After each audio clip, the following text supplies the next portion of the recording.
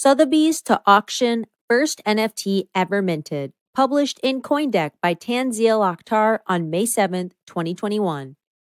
Do you know the first NFT to be minted? Sotheby's, an auction firm in London, is launching its second non-fungible token, or NFT, auction in which they will include the first ever NFT to be minted.